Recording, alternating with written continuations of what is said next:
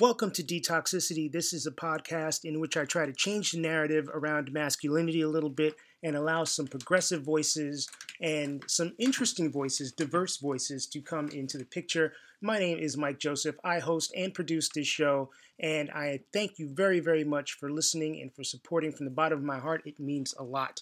Now, if you enjoy this podcast, I hope that you are subscribing to it. If you aren't, please press the subscribe button on wherever it is you're listening to it, and that way you'll get episodes on demand when they come, which is usually on Wednesday mornings. I also certainly ask that you spread the word.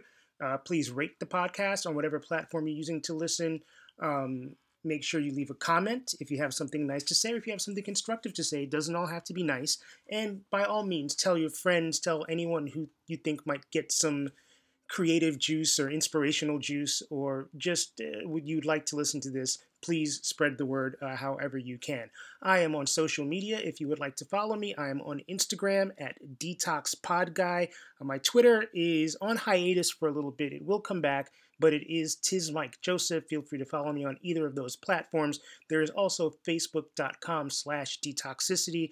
And if you have a comment, you can email me, detoxpod@gmail.com.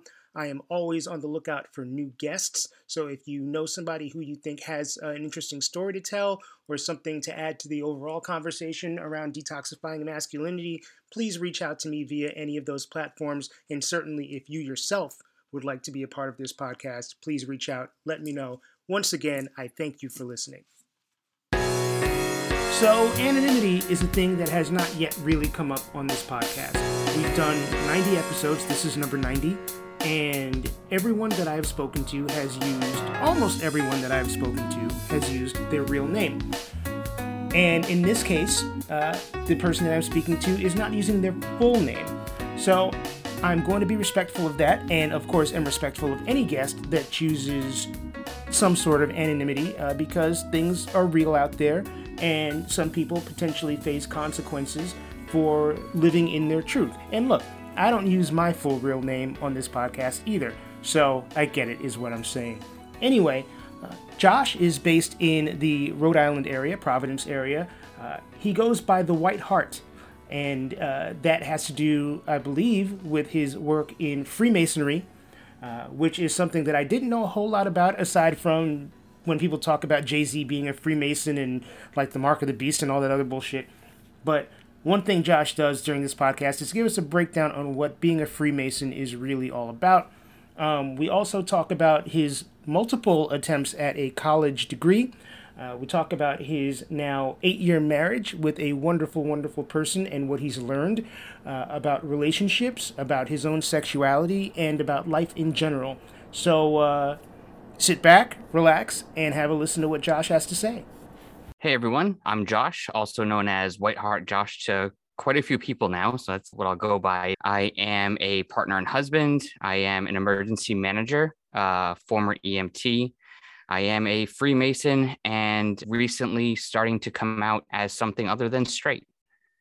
That's a whole bunch of things to discuss. That is a small number of things that I do. I am curious. I know nothing about Freemasonry, so I think I want to start there just because I need you to educate me on what that is and what it's about.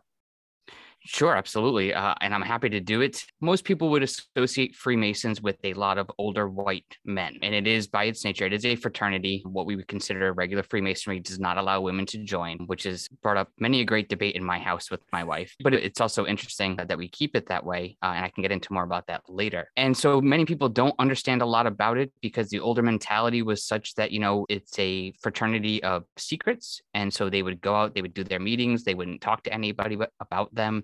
They wouldn't share what they did as a fraternity, and understand that I'll probably use one of your buzzwords for your podcast here. It's a very toxic thing to do to keep secrets, especially when you don't have to. There are many things within Freemasonry that we can openly talk about. We can talk about some of the things that we would consider moral lessons, some of the symbols that we use and identify ourselves to the public, and also that we use to kind of keep ourselves on the right. Really, the only things we can't do are tell you about the secrets that we swore to each other that we wouldn't reveal. But it's not a secret society. We don't deny our existence. We put the square and compasses that many people associate with Freemasonry on the outside of our buildings. My particular lodge has a giant blue sign out in front of it that tells you who we are, what our name is, when we meet, and it even has the master of the lodge's name underneath it, which for those who are unaware, it would be equivalent to the president of another type of organization. So he runs the lodge.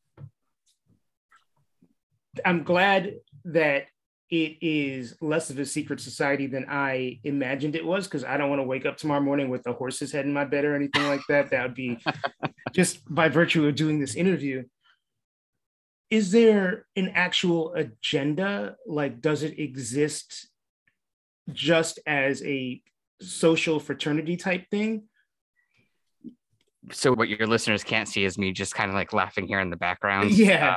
Course. So contrary to the many Dan Brown novels and movies that exist, there is no New World Order agenda. Our treasure is not buried under the floor of our temple. There's a lot of times where we can barely, get our own shit together, much less take over the world. And when people bring those types of conspiracies up, it is so easy to find them online. But what people don't see are a lot of the good things that the Freemasons do and have done. I will say first and foremost, our agenda, if we were to have one at all, is basically self-improvement. One of the tropes that is used quite often is making good men better. Good men will always find a way to make themselves better. We simply provide an outlet for men to come together from different backgrounds, share their experiences, talk about what it is they want to improve, and work with each other to do that. And we have a lot of different symbols and moral lessons that we use, and it's highly allegorical in nature. Most people who would listen to it or find it online, if they were so inclined, can read a bit. It won't be entirely accurate, but they'll look at it and be like, wow, this is really weird.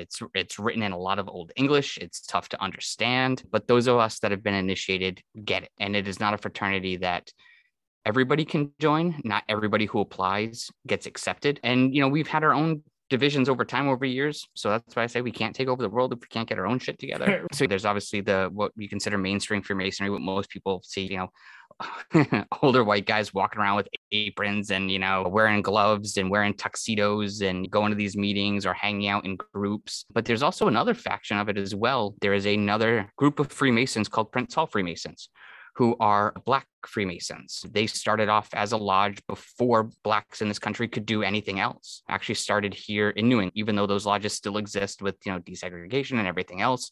They still, like many historically Black groups, still exist. They still meet. They are independent of a state Grand Lodge. So in the United States, each state has its own Grand Lodge. We operate under their authority. Prince Hall Masons, where they do exist in this country, have their own separate and distinct Grand Lodge. And we recognize that they are still our brothers. And we visit each other. We'll still break bread and share everything else we would as Masons. There's no difference. We just very cool. Keep that distinction. Yeah. So self-improvement seems like it's something that's super important to you. And has that always been the case? How did that come into play for you? I don't want to say it's always been a priority for me. I think it became more of a priority as I got towards the later end of my teenage years. So I grew up in a predominantly female household. I'm from the great and mighty state of Rhode Island. For those looking for it on a map, first grab a New England specific map because a United States map will be too large. Then grab a magnifying glass. Rhode Island is a dot, y'all. And you will find it. I actually moved to Rhode Island with my family when I was very young and have primarily lived here ever since. Okay. And as a teenager, because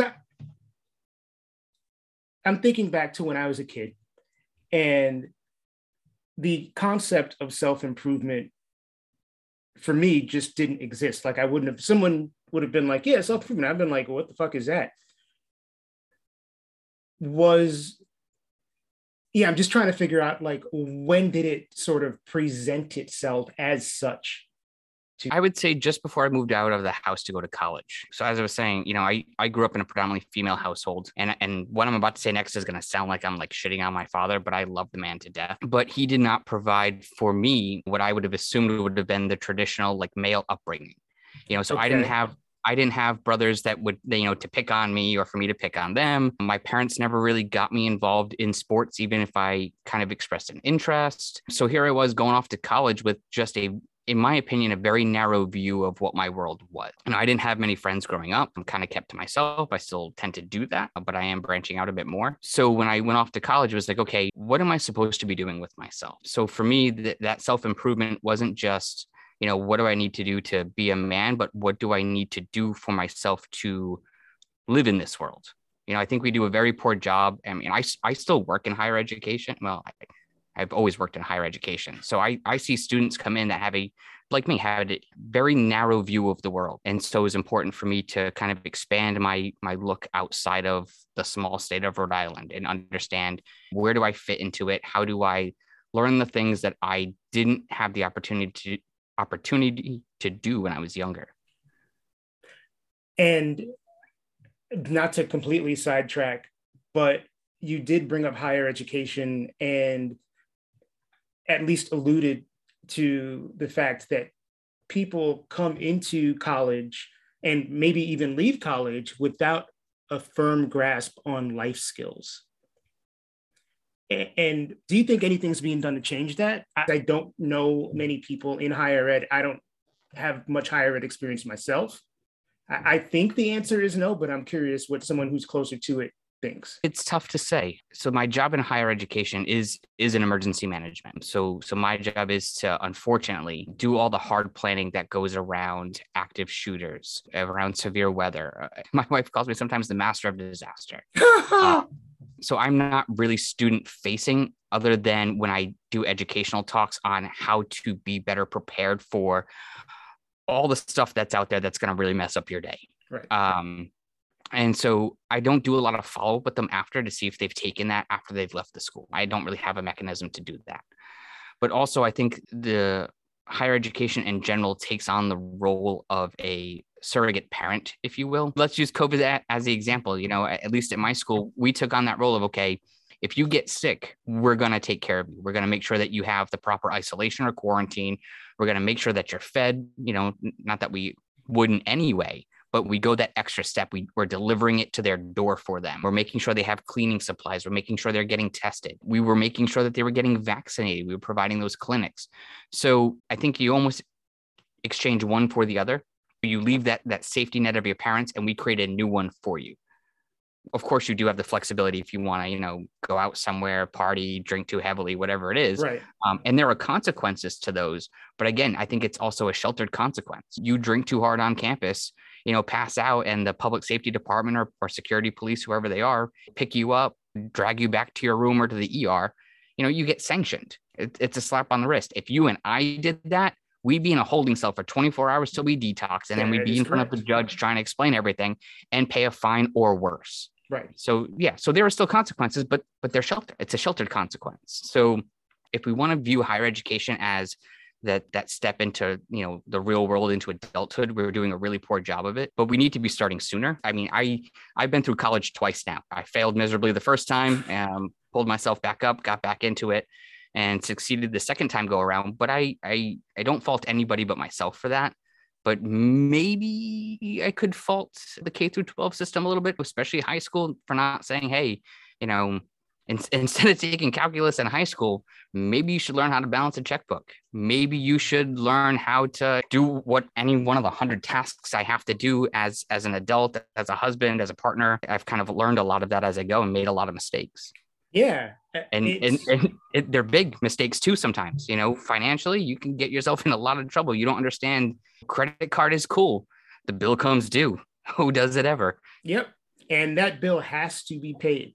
Yeah.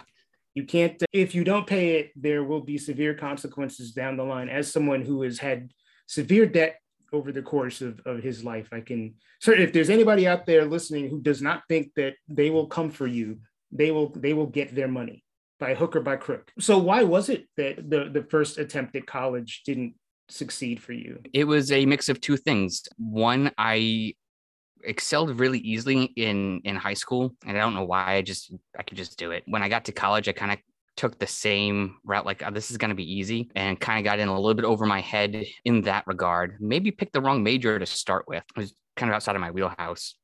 And also trying to support myself financially through college became the priority. Work. A lot of people have to work to get through college, and that's unfortunate, but it ended up becoming the priority for me was to work. So both things just kind of came to a head at one point, and I was essentially forced to drop out. I appreciate people who have the wherewithal to go to school full time and work full time. That takes a level of commitment, maybe a lack of sleep, whatever it is. But I was not one of those people, and I take my hat off to anybody who is capable of doing that. That's kind of beyond my reach to be able to handle both those things at the same time. But you made it through, and now you're gainfully employed, and you're a college graduate, and you've got all this stuff behind you. What do you think the experience of going through that a second time, what do you think it taught you? Or what was the biggest lesson you learned through all of that? That's a really good question. I don't know. One that it looks like you're not prepared to answer. When you go through the first time, you start off like 18-ish or something like that. You graduate at 22, you're ready to conquer the world. I went back the second time when I was 30. And so, I don't want to say quite a bit older than everybody else that's there, but old enough that everyone notices that you're older than them. Right. So I think one of the things, so instead of learning something, I think I took it upon myself with a couple of classmates. They kind of almost act like a mentor role. Like, listen, I know you want to go do this other thing, which sounds really fun, and you can do that, but you're going to miss this study session. You're going to miss reading on this topic to be ready for the next exam. There'll be plenty of other times to go out and party, but do this right the first time. You won't look like me sitting in the back of the classroom. I would go from work to the classroom. There were sometimes I was coming to class in a full suit, and the heads turn as you walk in thinking you're the professor. Right. So I ended up going through actually finishing in community college. It saved me a bunch of money. Two, it fit my schedule because you have to go at night at that point. So I don't know that I really learned any valuable lesson that I hadn't already learned by delaying trying a second time. Going back to what you said about being a mentor to some of the younger people in your classes, is that a role that you fit into regularly? I find the second you take on that mantle, you set up an unrealistic expectation of yourself. So I like to teach others. I do it quite frequently in the Masons and with a few other things that I do. But the second I think that I have my hands around everything, somebody throws me a curveball question that I can't answer, and it really puts me back on my heels, and it's like, you know what? I don't know everything. So while I like to do that stuff, I wouldn't consider myself one. Okay. All right. And it also sounds like you are very much still invested in the process of learning about yourself or coming to new conclusions, as you alluded to during your intro, where you have sort of come to the conclusion that you are maybe not as straight as you thought you were. So I don't think I've always been completely straight, but it was how I identified. So my wife and I have been married now 8 years. We've known each other almost 10 now. When we first got together, one day she's just like, hey, do you want to try this thing? Yeah, I'll try the thing, whatever this thing is. Turns out it was different forms of it. And so, we, within our friend circle, most of us know we dabble in that. I don't think they know how involved we are with it. And that's okay. Not everybody has to know everything. Right, exactly. But we've always maintained a very healthy line of communication with each other about what we like, what we dislike, the people we like and the people that we dislike. And so there was a period of time where we were talking about some different things within that community and other types of lifestyles. And it was just like, okay, so if I happen to see this going on, it doesn't bother me. If you go to a club, you see two guys making out, not a big deal to me. Never has been. Which, my thought. Cut you off. Yeah. One thing that I've never really understood, people who are most vociferously against it, I don't know if this is just me projecting or what it is. People who are most vociferously against it ultimately always feel like the people who are most interested in it, because if you're not interested in it, you just kind of like shrug your shoulders and you're like, they're doing what they're doing and that's cool with them. I find the people who are opposed to two men kissing are the ones that are the cheerleaders for two ladies doing it. That's probably true as well. And that one has always baffled me. Because if you're okay with homosexuality in one gender or other genders? Why are you not okay with it for another? I think there's two things at play here. I think one is that American men, have largely been conditioned to believe that when two women are sexually interested in one another, it's a play for them, right? Like they're an active participant in whatever that is, whether that's the reality or not. So there's the sense that two women making out it is titillating for straight men. The other thing I think is kind of a latency, man. I think there's intrigue in seeing two men kissing, and by being so loudly against it, they're punishing themselves for their interest. I can see that. Yeah, that's just, I mean, that's my thought. Yeah. I don't know the reality. I mean, the only other thought that I had is if you identify as a straight man, you see two women kissing, you log that as that's your fantasy, right? Right. I mean, stereotype, right? And you can insert yourself into that fantasy, so you don't have that repulsion from it.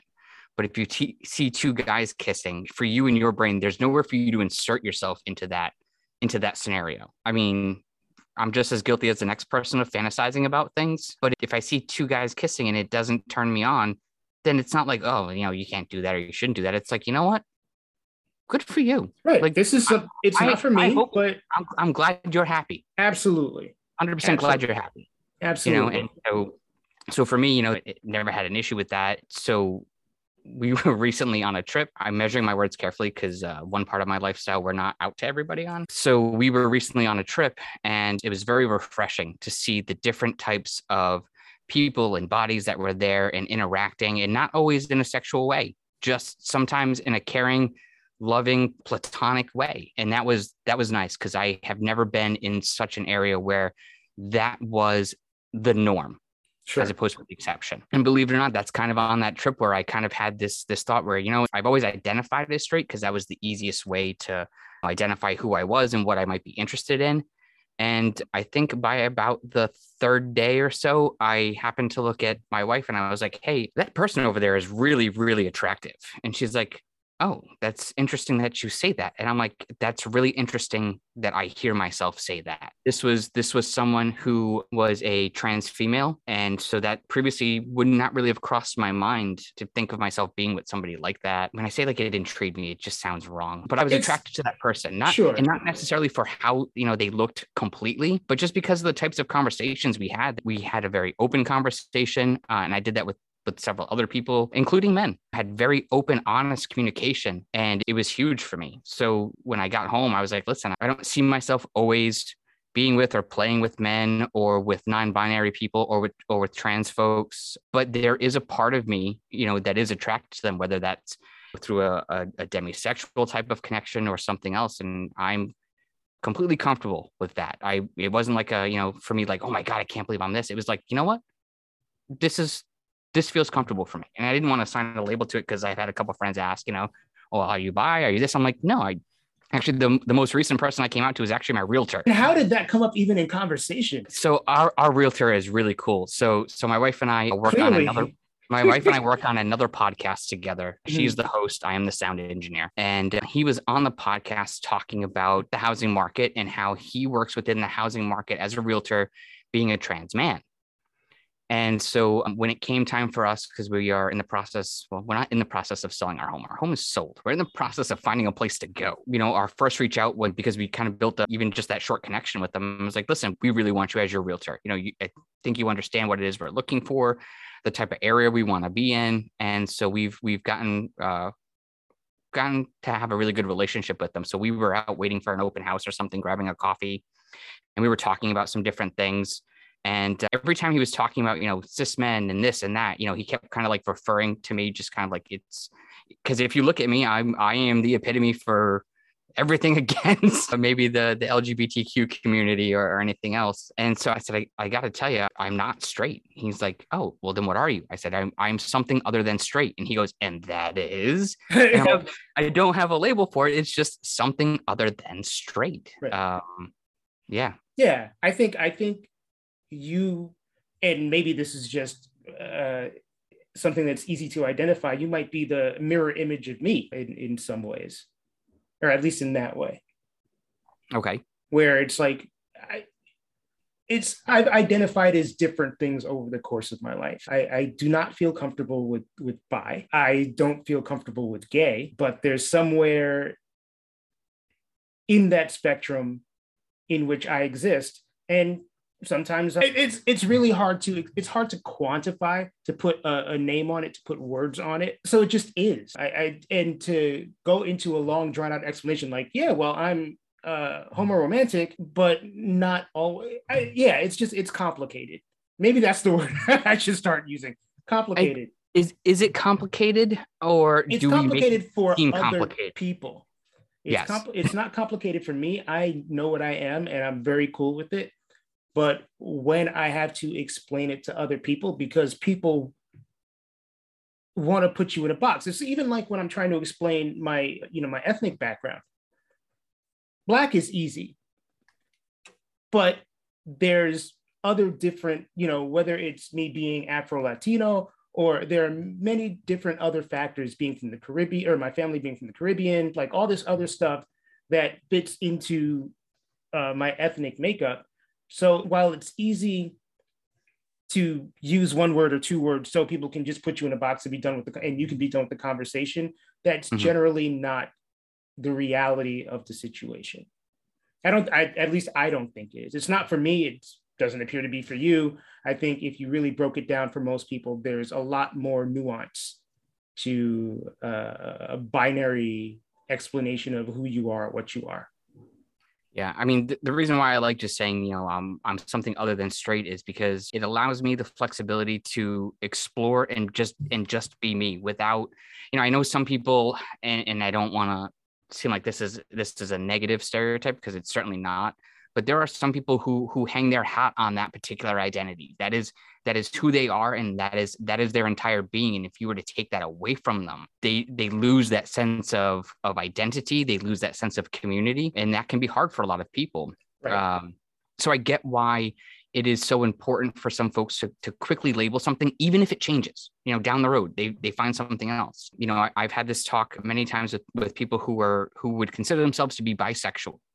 However, they are attracted to more than just the two different genders. They're okay with trans, they're okay with non-binary. And so I go, okay, so then are you pansexual? And they go, maybe. But when I was growing up, this was the language, this was the terminology we had then.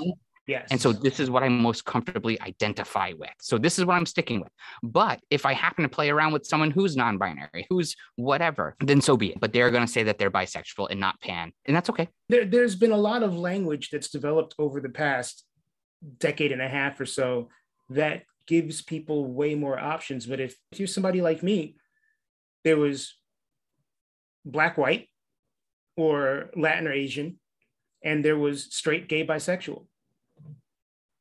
And, I definitely know people who are a little older. I've had this conversation with my folks before, who think there's no such thing as a bisexual person.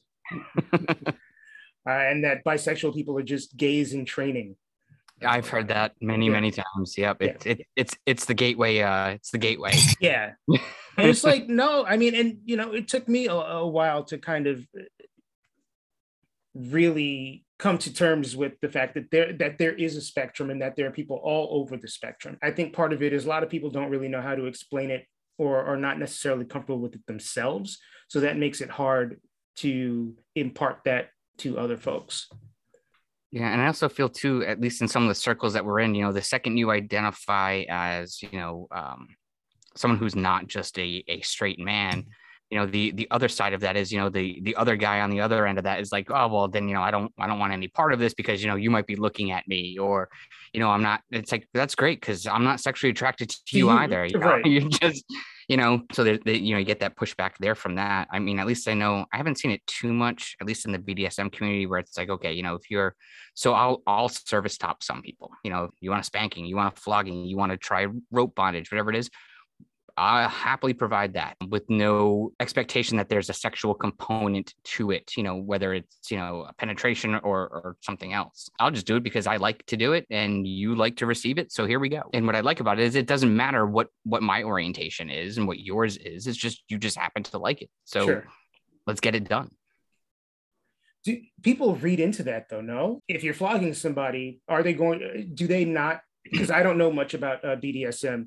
Do they not read into that there is a component of sexual attraction? I think that's going to depend on who's playing. And I don't want to say like I'm like even close to being an expert in this type of thing. I will say that for me, so if I am playing with my partner and we're doing a flogging scene, there may be a sexual component involved. Not always, but more often than not, there will be one. Sure. But if somebody else comes to me and says, "Hey, I heard you like to do this, or that you're proficient at it, and I'd like to experience it, or I'd like to do a scene with you," we will go through the whole negotiation process. And if it's like for the next 30 minutes, I just want you to flog my back or whatever, and then we'll do the aftercare, and then see you later. We'll check in a couple of days, see how everything is.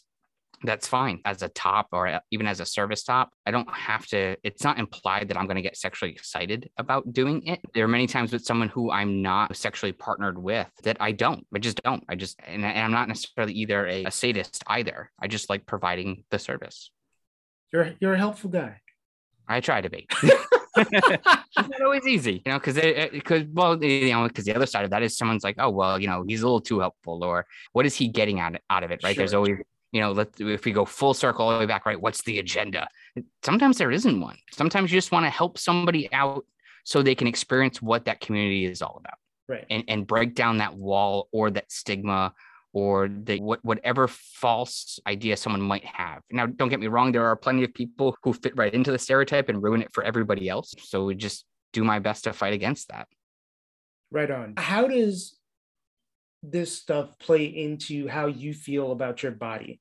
One thing that I feel like I have not discussed with enough people, or that enough people haven't brought to the table on this podcast specifically, is body image and how that can affect guys either as part of the growing up process or as an adult, or both. But in some of these situations, I would imagine that your body is on display in some way, shape, or form, and you have to have a certain comfort level to allow yourself to be on display in this fashion. Most of the people that I know that are either showing parts of their body or wearing something that you might not consider mainstream, even though they may look comfortable, there's still a part of them, I think, that is still working through whatever barrier it is that they have of doing that. So I think you and I talked maybe even briefly about body image stuff. Most people, I think if they look at me, they'll be like, what do you have to worry about? I am for all, everything else, a pretty healthy looking guy. But, when I graduated high school, I think I might have weighed 100 pounds. So my father used to joke that I used to have to run around in the shower to get wet. What was the other one he used to say? Oh, if I stood to the side and stuck up my tongue, I'd look like a zipper. Wow. Yeah. I mean, he said it all in good fun. Sure.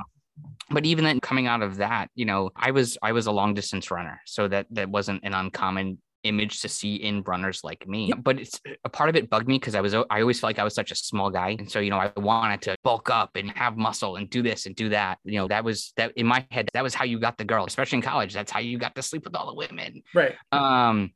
So for me, it was tough because no matter what I did, I couldn't pack on weight until I started drinking beer. Then it came real easy. I couldn't pack on muscle. I wasn't getting any taller. And I'm a Puerto Rican Italian, man. I got hair everywhere. So it's like, what do I do with that? Thank you. Yeah.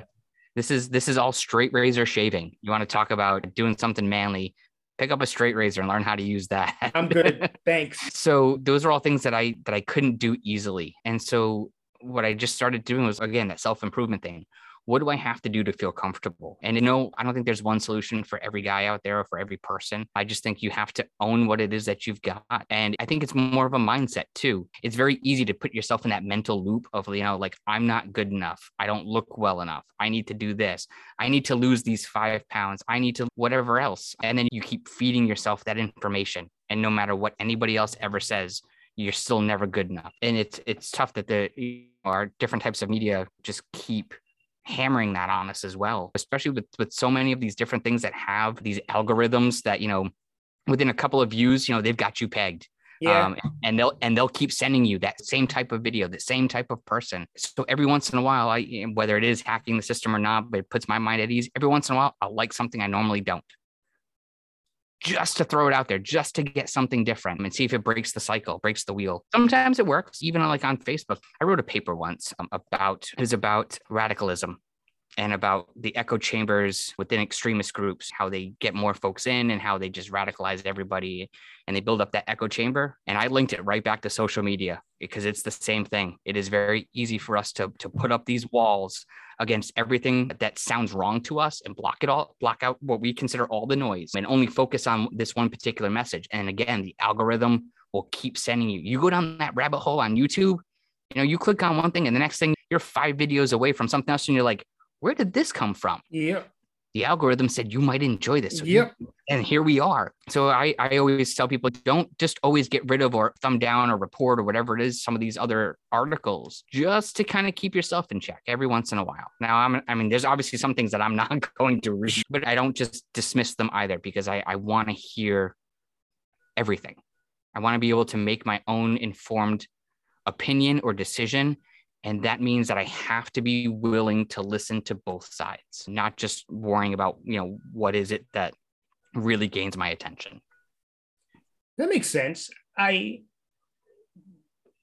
It's really interesting that you mention the social media algorithms and how they sort of train you, or I guess you kind of train yourself in a way, but you and the platform are sort of working in concert to narrowcast you into this very specific bubble. I don't know if I think about that very often. Yeah, I wrote the paper and realized what some extremist groups were using to recruit members, and that's kind of where I opened it up for me. And I was like, oh, never thought about that. Right, right. But if we're gonna link it back, back to body image and body positivity, instead of going down this weird extremist trail, we might find ourselves down. I find myself doing things that I normally wouldn't think of doing just to see how it makes me feel. On our vacation that my wife and I took, I started wearing eyeliner on that trip. Someone's like, hey, some celebrities do it. Why don't you give it a shot? Okay, I'll give it a go. I got to tell you what, it took me about 2 weeks and I love this stuff. I wore some out the other night, and not many people actually notice it because they don't know what it is they're looking for. Right. They just know something's a little different, but that doesn't mean I want to be a female. It doesn't mean that I want to transition to become a woman. It doesn't mean that I'm gay. It just means that I like how I look in this particular style. I'm still going to come home and mow the lawn and rake the leaves and chop the firewood, work on the car, work on the truck, go camping, drink beer, do all that other manly stuff. You just go do that shit with eyeliner. But if I want to also look good when I go out, why can't I? Why can't you? It's something I struggle with as well and have been trying to figure out recently. Like I've started painting my toenails because I have gross ass man feet. And, I'm also diabetic, so I have to be careful about my feet. And I had a pedicure for the first time over the summer. And I was like, I just want to touch my feet. Like it's soft. I have baby feet and they're pretty and the nails are even. This is fucking great. Why didn't I do this 20 years ago? But I have been socialized in a way where even though I identify as queer, there are things that I have not done in my life, things that I would not wear, colors that I would not wear because they were seen as too feminine.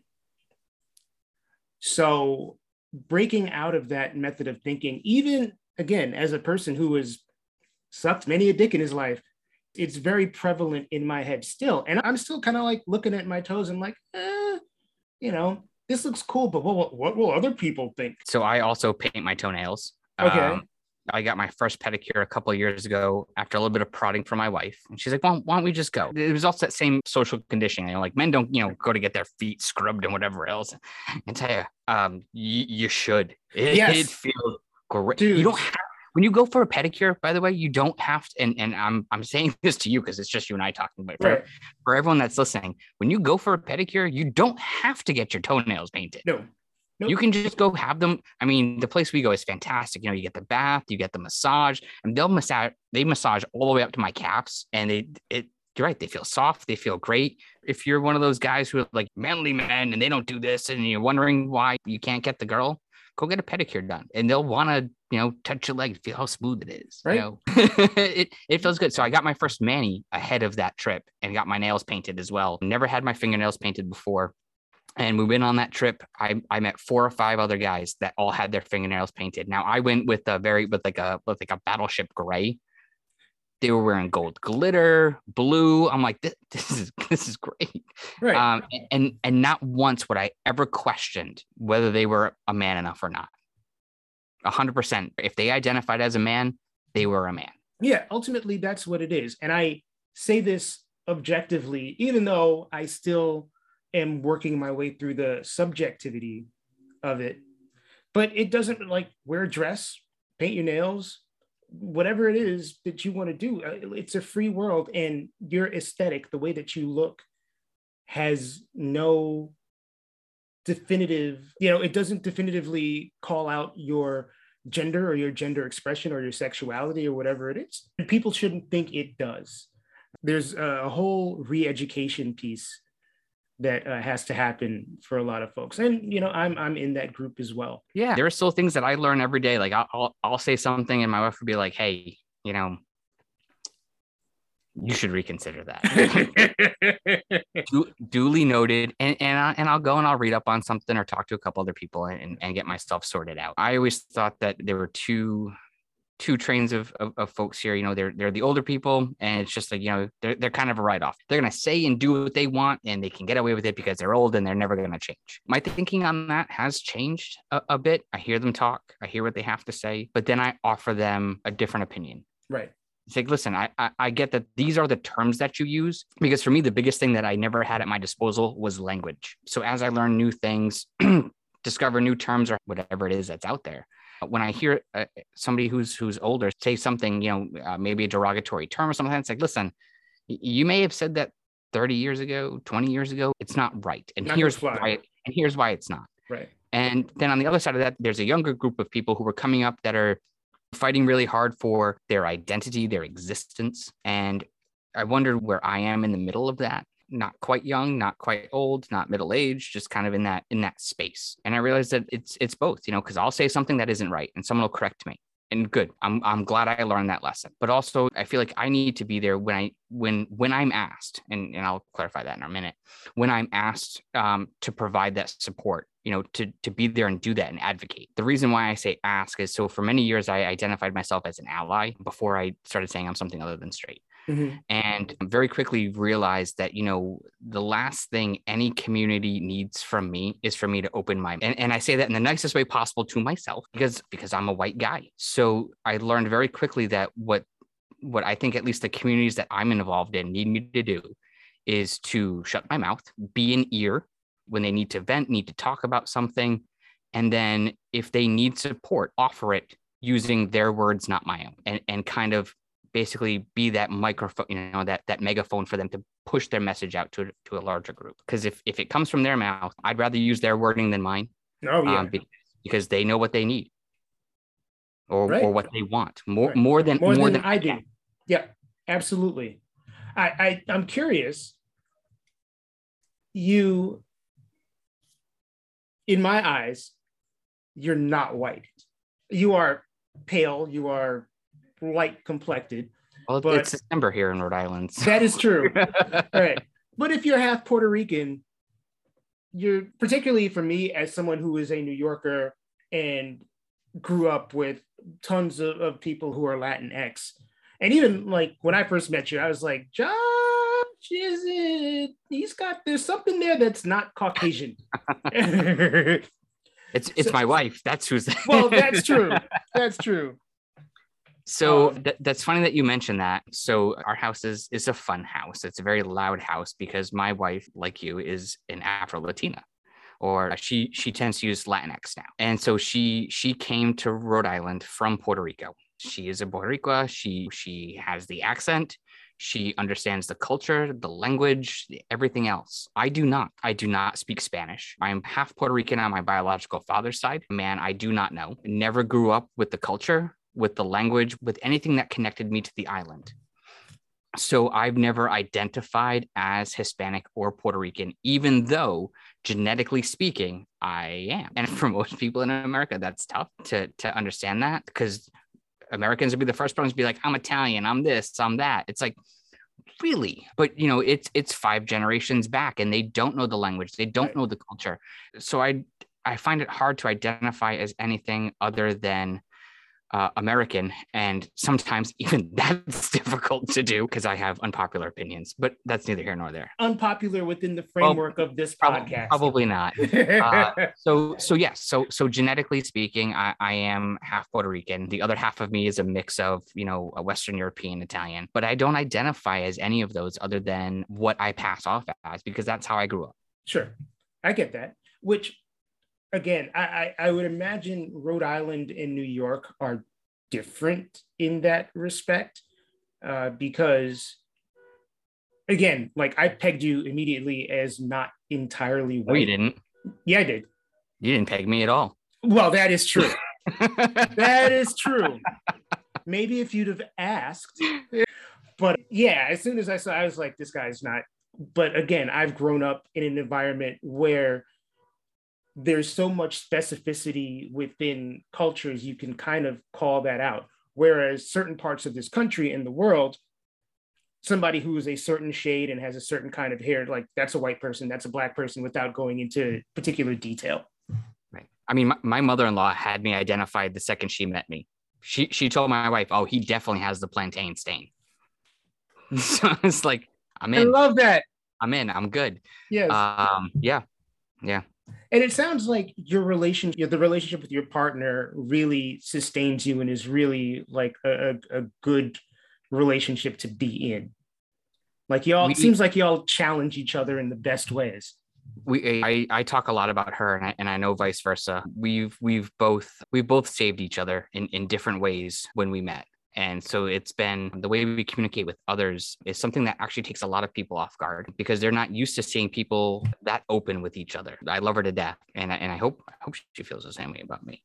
I'm pretty sure she does. There's obviously a certain level of trust in a lot of the things that we do. And I think, for her, having someone who is willing to learn about her, not just her as a person, but her culture, her language, the way she identifies as a person, and the types of people she wants to be with, and not make any judgment or assumption is new for her. And I say new, like 10 years ago it was new. Now it's old hat. And for me, someone who challenges me to be the best me, whether it's for her benefit or not, is something that was very new to me, because we both have been taken advantage of in the past in some pretty bad ways.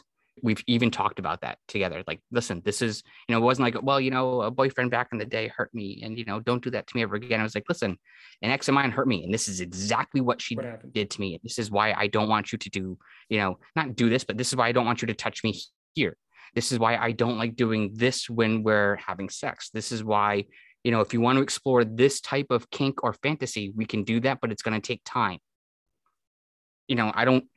I wish more people, there are people who do that. I wish there were more. I really wish there were more. Actually going to be my next question. Why, and this is maybe rhetorical, I don't know if you have any insight into this, why aren't more relationships like that? Why? I've been reading All About Love by Bell Hooks, and there is a part in the book where she talks about radical honesty, which I don't know if I'm there yet in any of my relationships, but I try to present as truth forward as possible.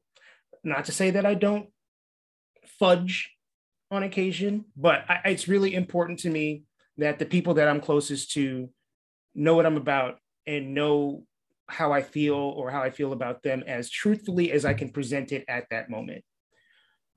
And it seems like game playing and bullshit is so prevalent in society and in relationships that when people are approached with anything resembling radical honesty, they're like, oh, fuck, I don't know what the hell to do. But I think that that's super important to cultivate and keep relationships that are real. So how do more people figure this out?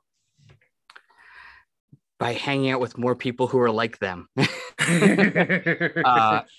but no, I mean, really, I mean, in the past, I've had relationships where it feels more like keeping up with the Joneses than anything else. You're with a girlfriend and you have your friend circle and they all start getting married. So you have to get married. Somebody adopts a dog, you all have to adopt a dog. Somebody, has a baby, everyone's got to have a baby. And that's a really tough thing to keep up if that's not who you are. I think too, I think the barrier there is that, I think there's a certain level of fear that people have, whether you're a romantic, you're a schmoozer, you're whatever it is you are, right? You always present your best self, right?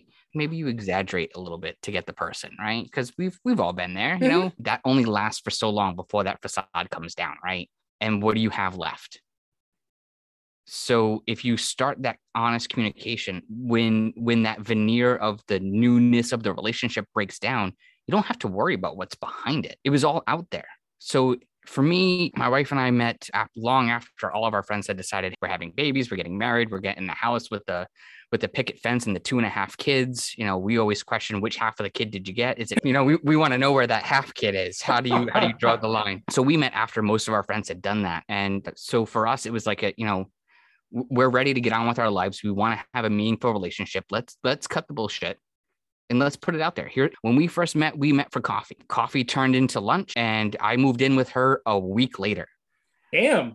Because I put my cards on the table. When I had met her, I had just gotten out of a really, really bad relationship. I was both mentally and verbally abused. So for people out there who think, guys can't be the abusee, I tell you, I took a lot that I shouldn't have because I thought I was strong, and I thought that this was, how could this happen to me? So when I moved, so I was living in a different state and moved back to Rhode Island and met her pretty early on. So I was kind of like couch surfing. So when I met her, I was like, listen, this is what's going on with my life. This is where I am. This is my situation.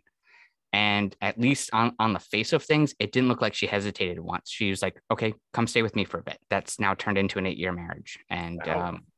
And still going very, very strong. Even if she's a very extroverted person, I am a very introverted person, regardless of how I sound. I'll go hang out. I'll hang out. I'll party. I'll close the place down. Don't talk to me for a week after.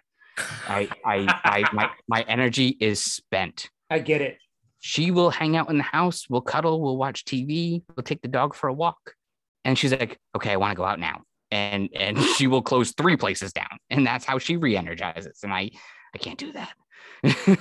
So the honest communication up front, lay it all out there, no reason, to try to be so slick. I've tried that. It doesn't work. You end up with the worst people. Yeah. But also surrounding yourself with people who are open and who are honest and have an ability to communicate, because if you don't, you just keep, again, that negative feedback loop. You just, oh, well, we have to do this because so-and-so is doing this, or, no, I don't got time for that. Yeah, I mean, your life is different than everybody else's life. Your relationship is different than everyone else's relationship. You don't need to keep up with the Joneses if you ain't a Jones. No, I have family that look at me and my wife and they're like, man, how do you guys do that? And I tell them the same thing, but I don't want anybody to be, if they see us, I don't want them to be jealous of us. I want them to be like us, and we're happy to tell you how we do it, but it may not work for you, but within, the tips and tricks that we have, there's something for you. Amen to that. I love You'll it. figure it out.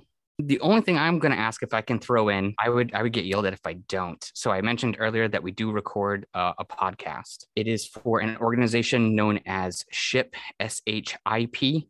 It was formerly called the Center for Sexual Pleasure and Health, based here in Rhode Island. It's a 501c3 organization that deals with sexual education and wellness for adults. One of our taglines is the sex education you deserve. So they offer a number of webinars and workshops to talk about sexual education and wellness. The podcast is relatively new. It's called Virgin Territory.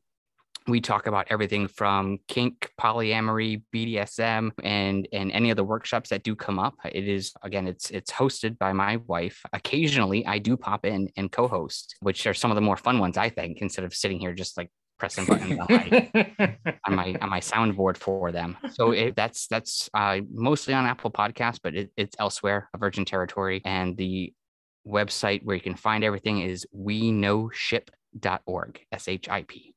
I see the pun there. Well, we have a lot of ship and shit puns. Yes, indeed. You got to enunciate, right? Be like, you have to. Yeah.